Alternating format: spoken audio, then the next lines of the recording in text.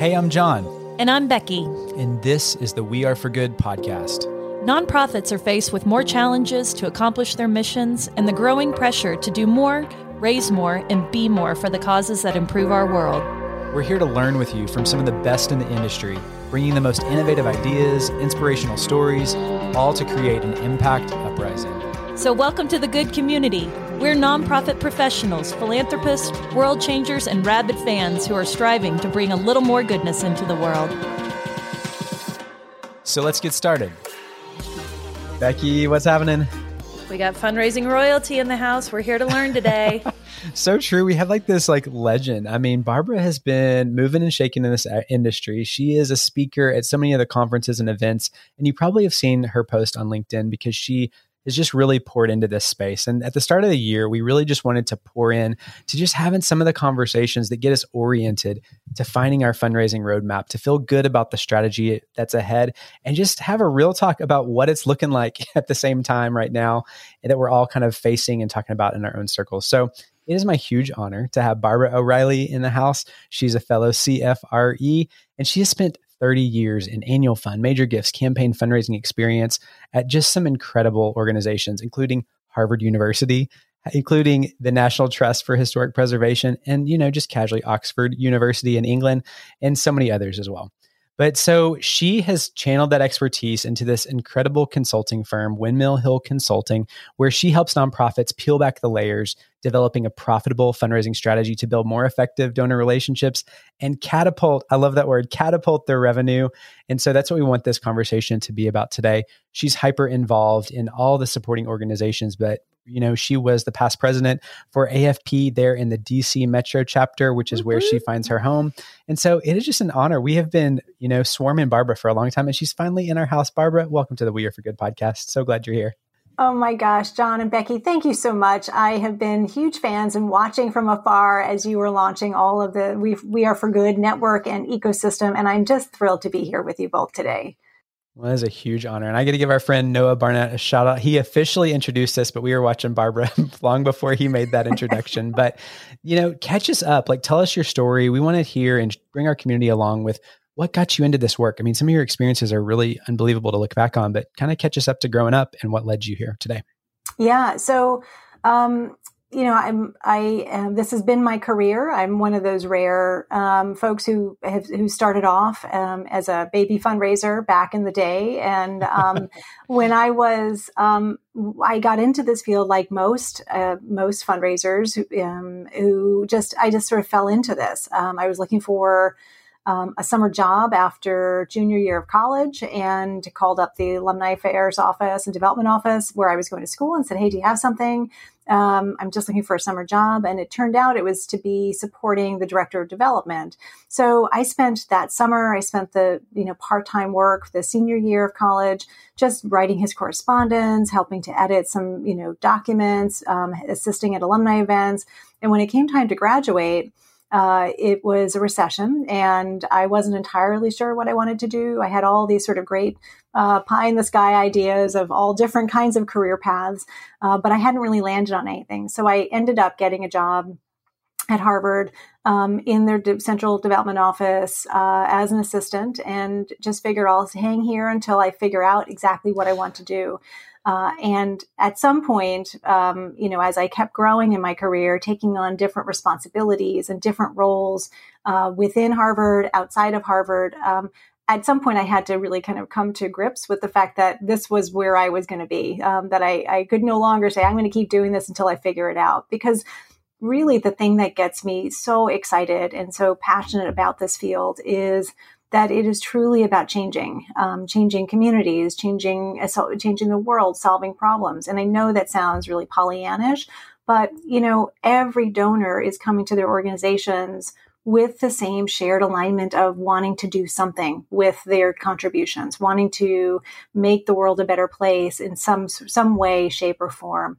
And honestly, that's the thing that has driven me throughout all of my in-house roles and now as a consultant working with incredible nonprofits. It's that that greater good of how we are collectively uniting our fundraising expertise, our nonprofit leadership, our donors' passions for a bigger purpose. And so I have really had the great honor to work in-house at some pretty incredible places, big shops, but now, especially over the last 13 years, working with organizations of all sizes, really figure out what are the tools and the tips and the strategies and the resources that they need to have in place to be able to do more good. Well, you can't be too Pollyanna up in this house because we're a ridiculous idealist here in this studio. But I really love your winding journey of your story. I find everyone's story just so fascinating and different. And I don't think you've lived until you've tried to get a job in nonprofit after a recession. So I graduated college right after 9/11. So I feel you very, very much. And I think it's a great segue because I think the R word is looming, in shops and all around the world right now. And we're starting to see this economic downturn really, affect how we're moving forward with our relationships in the new year. And I think what you're going to break down today is going to be so helpful. And so I want to talk about creating a fundraising roadmap and really getting around your strategy for the new year. And the best place for us to start is not necessarily with the tactics, but we always want to start with mindsets and goals. So talk to us about the mindsets that you want a nonprofit professional, someone in that social impact space to embrace moving into the new year. What would you suggest, Barbara? So there are two things that I would say are really important to be setting up the new year for success. The first is to remember that retention is probably one of the most important metrics to be keeping front and center in all of our strategies.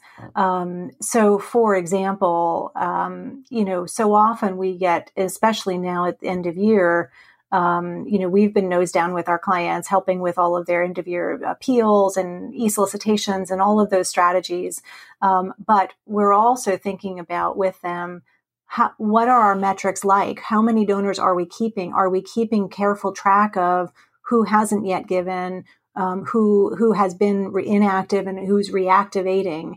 And especially as we start a new year, really looking back at what are our metrics, our donor retention metrics, both for existing donors and those new donors. Are we setting ourselves up to keep the donors close to our organizations? And especially those new donors, are we keeping them interested and engaged enough that they will want to make a second gift and a third gift and so forth?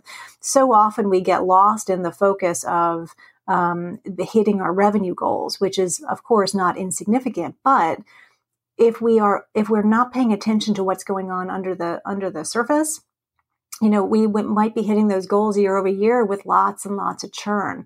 So we know from tons of research that has been done that those donors who are giving year over year are going to be more likely to increase their giving. And so that's such a better ROI in our limited fundraiser bandwidth to be focusing on where can we raise more money, in what ways. So that's number one. I think the second mindset is once we get through the frenzy of the end of year is to really take the moment to pause, reflect, and then plan. And we, my firm and Bloomerang and Donor Search co-sponsored some research that Dr. Adrian Sargent did back in 2020. We wanted to answer the question, does having a fundraising plan raise more money? And we have a lot of anecdotal evidence, but there was really no study that was looking at this more empirically. So what was really interesting was we launched this, we had been talking about this for a while, and we were about to launch, and then the pandemic happened. So we paused and thought, do we still launch this? And we felt like we should, and we included a couple questions about the pandemic, about what was happening with COVID. And what was so interesting was that the organizations that had a plan were more likely to feel more confident during weather turbulent times, right? Which is certainly what 2020 was, or the beginning of many turbulent times that we have now experienced. But they were also in a better mindset for taking risks or testing or experimenting and not just sticking with what they've always done. there were a bunch of other factors that having a plan actually also helped to encourage and sort of we're sort of tied to.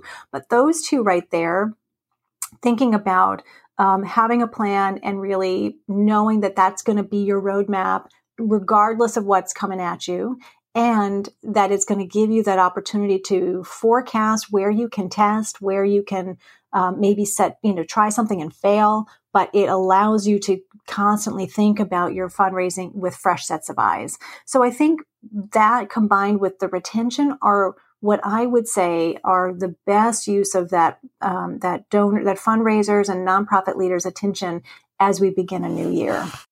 I mean, what I love about what you've said here is that it can feel overwhelming in January to be like, oh my gosh, there's so much room that we need to grow, or there's so much that we need to connect the dots. But as you start to break it down, you realize you do have assets. You've got people that already have been connected to your mission or have given before. And those are the people you're talking about with retention. And then having a plan makes it doable and makes it feel doable, And so that is a wonderful way to start. I wonder if we double click on that roadmap and really look at like what goes into it. What are some of the key steps that someone should take to really build this fundraising roadmap? So first of all, having a good sense of what has happened to that point. So doing a little bit of analysis, running your reports. Now hopefully your CRM is able to run some more recent reports to understand your trend lines. You can also do some analytics on your file. Sometimes that's built into your CRM. Sometimes you might just need to do that externally. But really getting a handle on how much have we raised in the past? Have we hit our goals? If we didn't, what do we think were the factors around that? If we did, great. What were those factors? What do we need to continue on? What are our donor metrics around retention, around average gift, around new donors? And are they sticking around? Is our donor file growing, shrinking, staying the same? All of those core numbers are important to get a handle on. And then looking at, very objectively and yet critically, what have we done in the past year or two with our fundraising strategies? And what has worked and what hasn't worked? What is no longer serving us? There was, in 2020, there were a lot of organizations that were doing galas that couldn't do galas. And so that was a perfect opportunity to say, is this still serving us? Is this the best use of our time and resources? And so now I think it's still an important question to always be thinking about. Are we doing all the things that make the most sense, that are going to raise us the most money?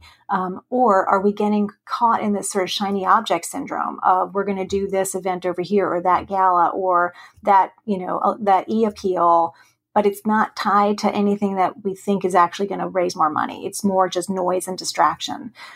So I think getting a handle on all of that will give you the ingredients that you need to then start to plan how are we going to do our annual giving program in terms of touch points. And it can't all be solicitations. It has to be, are we engaging with our donors enough to tell them how their gifts are being used, how we're putting them to work, how they are continuing to inspire the programs that are going on.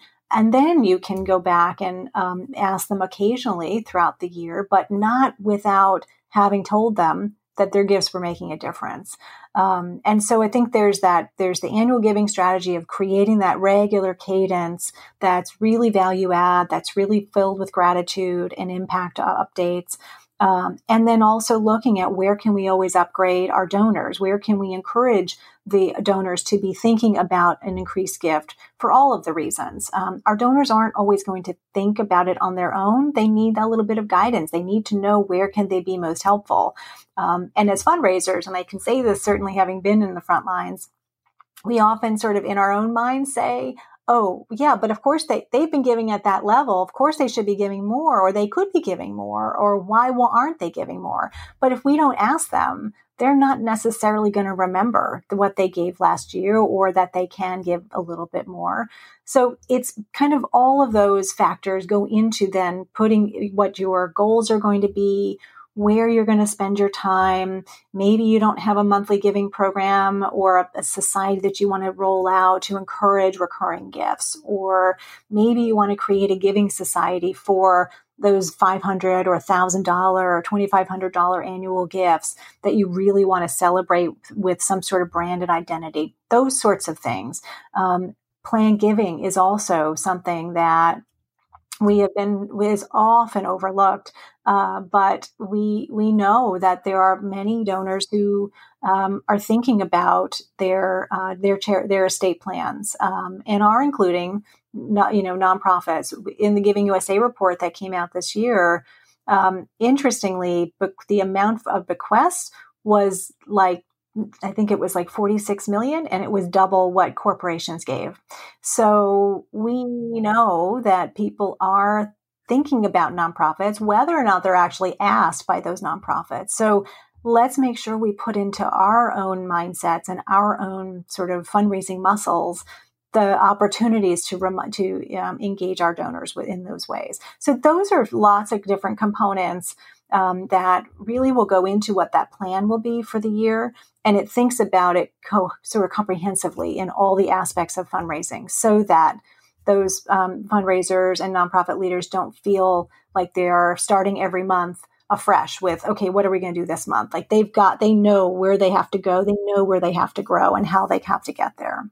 Those are great insights. And at no point did I hear you say we should not be fundraising during a recession.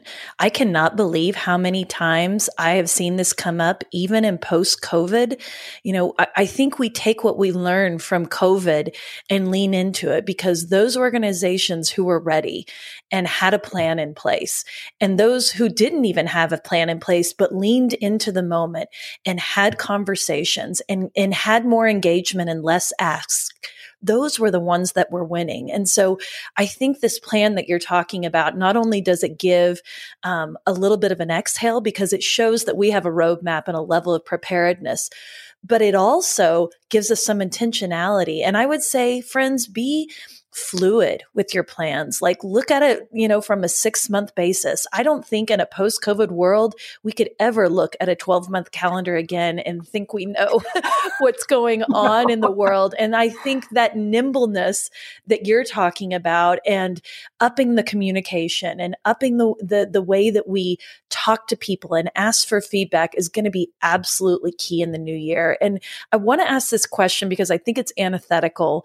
to recession thinking. Is I want to talk about growth. And that's something that I don't think people think about enough when we're going into an economic downturn. And I'm curious what your thoughts are on what are the conditions for growth within our organizations, particularly in this moment. Yeah, so I completely agree with you that fundraising can't ever stop, and it certainly can't stop in a recession. So we know that the organizations that pause or slow down their fundraising, whether it was in early 2020 when the pandemic started or in previous recessions that we've seen, they just have a harder time recovering. It's a slower upward trend line for them, because fundraising isn't something that can be, it can't be flicked on and off with a switch.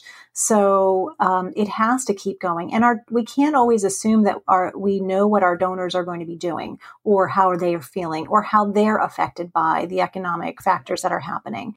One of the mindsets that we have to embrace as we go into these economic uncertainties is not assuming, and just keeping with what we had planned, and letting our donors make those decisions, and not make them for the donors. The other piece, though, around growth, I have long felt that there's sometimes a fear of growth, or a fear of how we get to growth, because it requires investing in our organizations in different ways. It's interesting because this is a tension that often exists between sort of when do we build in our capacity as an organization, and how much of that goes into programs. We saw this so often with the overhead myth, right? That sometimes keeps popping up. We see this with nonprofit leaders who are, especially now as we're facing high inflation, possible, or likely recession, because we are overdue for one, they're starting to tighten belts even more. They're starting to kind of think about what's the absolute must-have staff, which don't always include fundraisers. But the irony is that if you don't have your fundraising staff in place, there's no way that philanthropy is going to grow in your organization. And so I am always brutally honest with clients when they are thinking about growing, but they are resistant to putting in place the financial resources that they need to hire more staff or even a staff person. It is just that correlation. You've got to have that person in place to be able to then keep those donor relationships going on a regular basis so that they keep supporting the organization. And so I feel like there's a misunderstanding of what growth means, because it's always equated with programmatic growth. But we lose sight of the fact that the organization itself has to be healthy, has to be vibrant and thriving and running efficiently and effectively. And without all of that, the programs can't happen. So, and frankly, that's what donors want to know. They don't, in a lot of ways, they actually don't care how much is going to internal, the indirect and direct costs. They want to know, are you solving the problem that I'm investing in you to solve? And I think that's where we as fundraisers, as nonprofit leaders, have to accept that growth means growing our own resources and internal capacities, which allow us then to be able to do more programmatic results and impact. And sometimes it means putting more funding into the organization as a whole. And then sometimes it means directing more to the programs. But if it's all going out to programs, then you're leaving very little left for the health of the organization as a whole. And then that we just know from lots of studies and lots of research about how the biggest organizations grew to the sizes they were, because they all started off at very small organizations. It was that balance of investing in themselves, investing in their programs, and kind of doing it piecemeal so that they always had enough of those other resources and funding to be able to continue to scale in lots of different ways. Taking a quick pause from today's episode to thank our sponsor, who also happens to be one of our favorite companies, Virtuous. You know we believe everyone matters, and we've witnessed the greatest philanthropic movements happen when you both see and activate donors at every level, and Virtuous is the platform to help you do just that. It's so much more than a nonprofit CRM. Virtuous helps charities reimagine generosity through responsive fundraising, volunteer management, and online giving, and we love it because this approach builds trust and loyalty through personalized engagement. Sounds like Virtuous might be a fit for your organization? Learn more today at virtuous.org or follow the link in our show notes.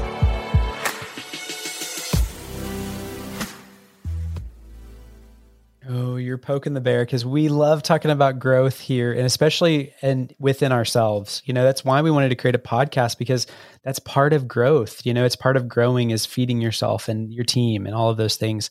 So I want to talk a little bit about the team dynamic, because I know you're an advocate of that. Everybody's a co-owner of these donor experiences at organizations. And we're not talking about just the donor relations team member over here. We're talking about the staff and the board and the other overall organization. Will you talk about that? How do we set that up for success? Yeah, so I have sometimes said to CEOs of clients that they're the chief fundraisers, and it's interesting to watch their reactions because sometimes they bristle or they try not to bristle. Get out. Pretty much. Sometimes they're intrigued or they're kind of caught off guard. And they are. I mean, as the sort of the senior most champion of the organization, they're setting the direction, and they are the ones who's steering the proverbial ship. So they are the ones who are going to be integral to those donor relationships.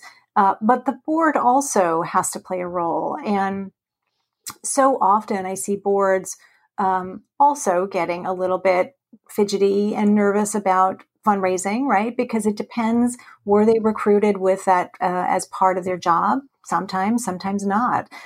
What do they think fundraising actually is? So often they have a bad experience with thinking, I've got to come with my Rolodex. I've got to ask all these people. And when I've done trainings, I hear that they say, but okay, I'm in a conflict because I'm on a board of a different organization and I can't keep asking those people. And then we have to sort of discuss, all right, let's talk about who the ideal donor is. And it's not everybody you possibly know. And so it's really finding the right comfort space for donor relationship building. So where can that CEO really best serve the donor relationships in a way that's going to help with retention and increased giving? Where can the boards play a role? How collectively can program staff be partners with the fundraising team on delivering those powerful impact updates, whether they're in person or on webinars or in reports? Everybody has a role to play, and even the people who are the behind the scenes champions who are entering stuff into the database or doing all of the admin and behind the scenes work, operational work. Everybody has a role to create the right culture of gratitude and giving, that so the donor feels that they've made the right choice in investing in that organization, and they feel like they're valued and appreciated.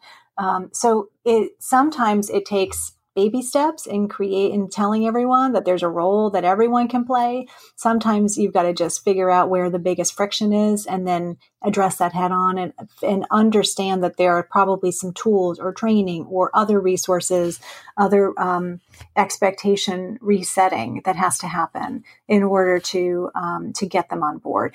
Boards or CEOs, sometimes fundraisers may want to bring them on a thank you call or an easy donor visit to get them understanding that this isn't just, we're not going to ask a donor every single time we meet them for a gift, right? It's a give and take. It's just sometimes it's a cultivation and a stewardship. Sometimes it's an ask, but it's not an ask every time. And so that's where I think really getting at those pain points and discomfort, addressing them, and then figuring out how to solve for that. Yes. Please, let's just lay it all out there. Let's communicate expectations at the very, very front. And I want to say that feels better to everybody across the board. It serves so many purposes in not only humanizing the work, because we have all run into this. Every fundraiser ever has had a donor who is beloved, to them, and they have fallen in love with the fundraiser more than they've fallen in love with the mission. But if there are many hands and many voices going into this process, the collective feels better. The humanity is expressed in more than one person. And I just think you're right. It's a team sport, and it's something that we can all celebrate. And it doesn't become Barbara's KPI because she closed the gift. It becomes, about John, who was the prospect researcher, and Becky, who was over here, doing the donor relations on the event. And I think if we can get out of those silos, our donors feel that. They feel when our cultures are vibrant and when we're all firing on the same cylinder. So I think that's such a great reminder. And I want to ask you about capacity building, Barbara, because we get this question all the time in our organizations. So our community has been wondering, what is it? Define it for us, one. And then two, how do we build it into our strategy so much so that it's going to create some sustainability for our organization? Can you tackle that one? Yeah, that sometimes it feels for many organizations like the chicken and egg, right? And it feels like a luxury that, and it goes back to sort of my earlier comment about how do we set ourselves up for true growth by investing in our organizations and our capacity and our resources so that we can deliver more results and impact. And there are so many organizations who feel like they just don't have a spare $1 or $10 or any amount to be pulling aside to invest in something that feels luxurious, like an additional staff member or a bigger budget for fundraising, to do mailings or whatever. And sometimes it comes down to just those hard decisions and how you define your budget. and I know that this will sound oversimplistic, but we know that sometimes organizations will have the ones that pause or scale back something else in order to redirect that budget into what's going to have that ROI. So, for example, if the organization can't afford a fundraiser, but they've got other funds in place for programs, they might redirect some of the program money for a short period of time to bring on a part-time fundraiser, get that piece going up and running. Maybe that will raise enough money to then hire a full-time fundraiser and an additional, right? And so it becomes like this sort of self-fulfilling prophecy. There is so often, though, and I know it will sound sacrilegious in a way to suggest that money should be redirected from programs to internal, but I heard a great quote. I'm not going to be able to quote it, but Billy Shore, who founded Share Our Strength, talked about their experience as an organization that was growing and had to redirect because they were set up to solve for childhood hunger, and they realized that they were barely scratching the surface, and they redirected temporarily for a year or two, some of their money, their program money, to reinvest in their marketing and their fundraising and other internal capacities.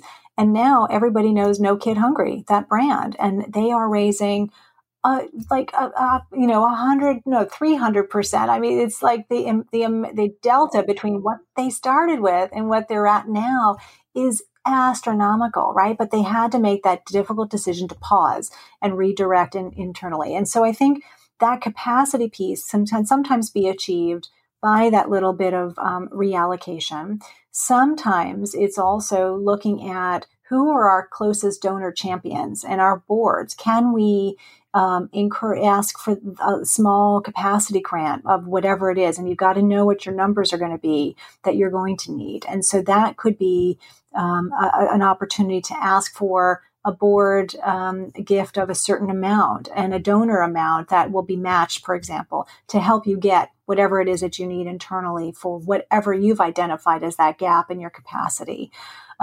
It could also be looking at foundations that you might be funding you already. Sometimes very often foundations will look at capacity building grants for current grantees. They don't always consider that for a first-time grant.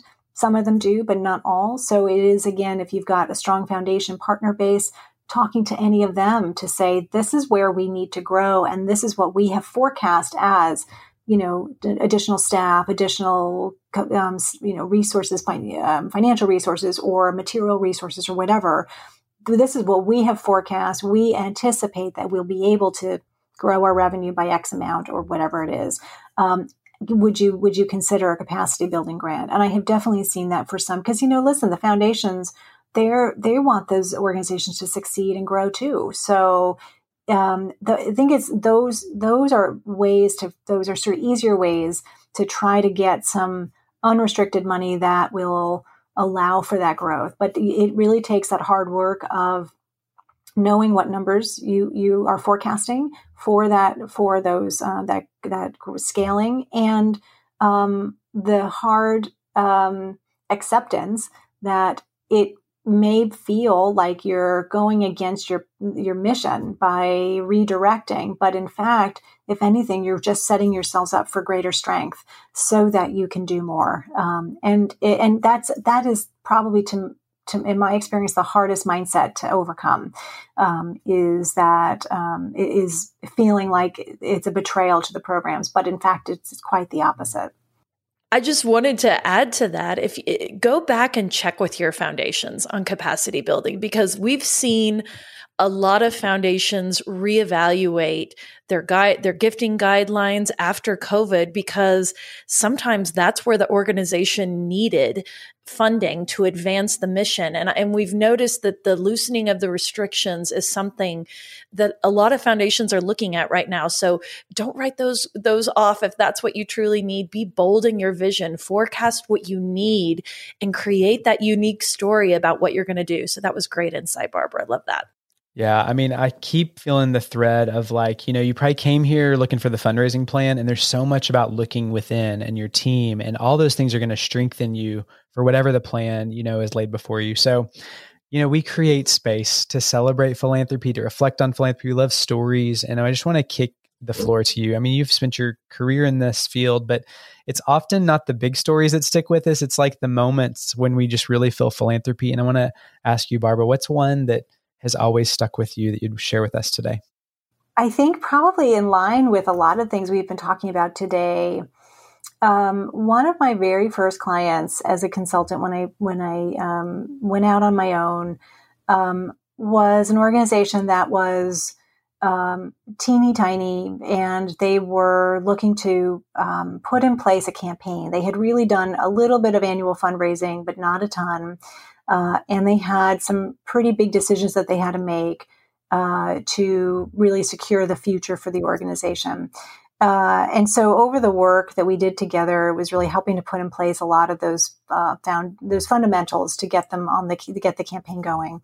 And we came in sort of building the pipeline and building the potential volunteer base. We went back to one of the original founders, co-founders of the organization, who had been long disengaged with the organization just for no reason other than she just moved on to other things. And I remember the first lunch we had with her and just shared this is what the organization had been doing. These were the plans. This was the way that the potential future could look. And I remember her being really interested and starting to think about who else to involve. And over time, I eventually sort of stepped away, and the organization kept going.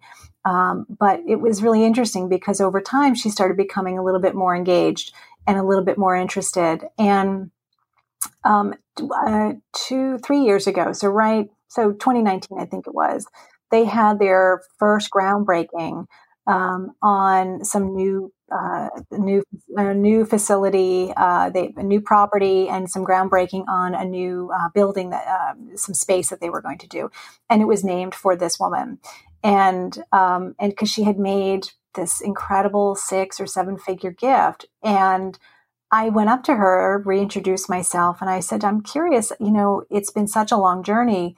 How do you feel about all this?" And she said, "We never dreamed this big." And so it still gives me goosebumps because for her, this was the power of seeing something that she had started from a tiny organization to now something that was so much bigger, beyond what she ever could have imagined. And she got so excited by that over the journey of learning and seeing the organization put in place the plans that she made that, the largest gift, one of the largest gifts to their campaign.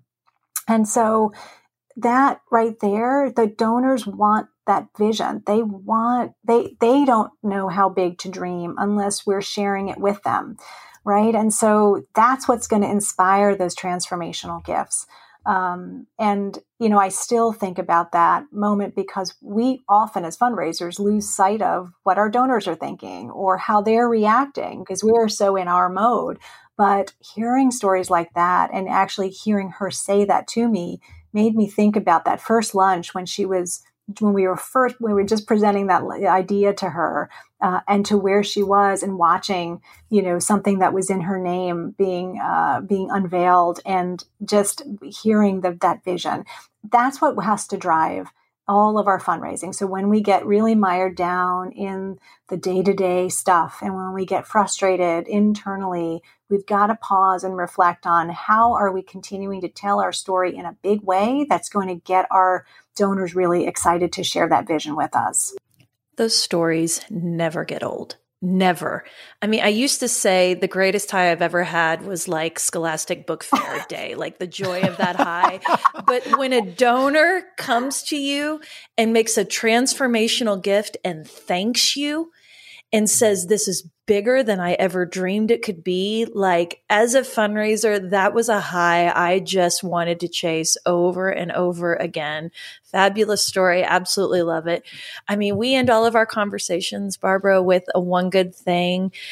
Could be a piece of advice or a life hack. I wonder what you would offer as a one good thing to our community today. I would say we have to build time. It's easy as fundraisers and as nonprofit leaders to get mired down in everything, right? In all the competing demands. All the time. All the things, right? But we have to pause and build in time each and every day to do something that connects with our donors. So whether it's writing a note or sending an email or sharing some informational piece that might be of interest or making a phone call, if we don't build it in, at least just do one thing a day, we're going to lose sight of why we're there. Because I mean, I remember being in house and being like, oh my gosh, list of whatever the week was, list of all the frustrations that I was facing, or the internal battles, or the whatever it might be that was bringing me down. But as soon as I got out to meet with donors, totally changed, right? And it was a different view of the organization. It was a different set of inspiration. And so we have to remember that that it is part of it's in everybody's best interest to keep connecting with our donors so that they feel inspired and then we might even re-inspire ourselves if things are really tough and frustrating and exhausting. Yeah. Agreed. Like that's such a centering thing. And it is really easy to get stuck in the cycle of not doing that too, if you're kind of a behind the scenes type part of the work. So I love that. Thank you so much for all the advice you've given today. I mean, there's going to be people listening that are like, how can I get more Barbara in my life? And we want to give you the floor to just say, how do you connect? How can you connect with Windmill, your consulting group, and just all the ways you show up online? Point us to those channels. Yeah. So whillconsulting.com is the easiest way to find me. And as you both know, I'm really active on LinkedIn as well. And so that's a great place to find me. Thank you for the frameworks. Thank you for bringing so many years of wisdom. And I just think these are tools and strategies we need to arm ourselves with. They're going to give us confidence in the new year, and they're going to give us a sense of intentional purpose as we move forward and get ready for whatever's coming next. So get empowered. Thank you for these frameworks, Barbara. Just really appreciate your insight. Oh, Becky and John, thank you. This is, I'm just continuing to cheer you on from afar as you continue to build this ecosystem. And thank you for having me today and being a small part of that. Amen. Appreciate it so much. Good to see you. Thank you. Hey friends, thanks so much for being here. Did you know we create a landing page for each podcast episode with helpful links, freebies, and even shareable graphics? Be sure to check it out at the link in this episode's description. You probably hear it in our voices, but we love connecting you with the most innovative people to help you achieve more for your mission than ever before. We'd love for you to join our good community. It's free, and you can think of it as the after party to each podcast episode. You can sign up today at weareforgood.com/hello. One more thing, if you loved what you heard today, would you mind leaving us a podcast rating and review? It means the world to us, and your support helps more people find our community. Thanks, friends. I'm our producer, Julie Comfer, and our theme song is Sunray by Remy Borsboom.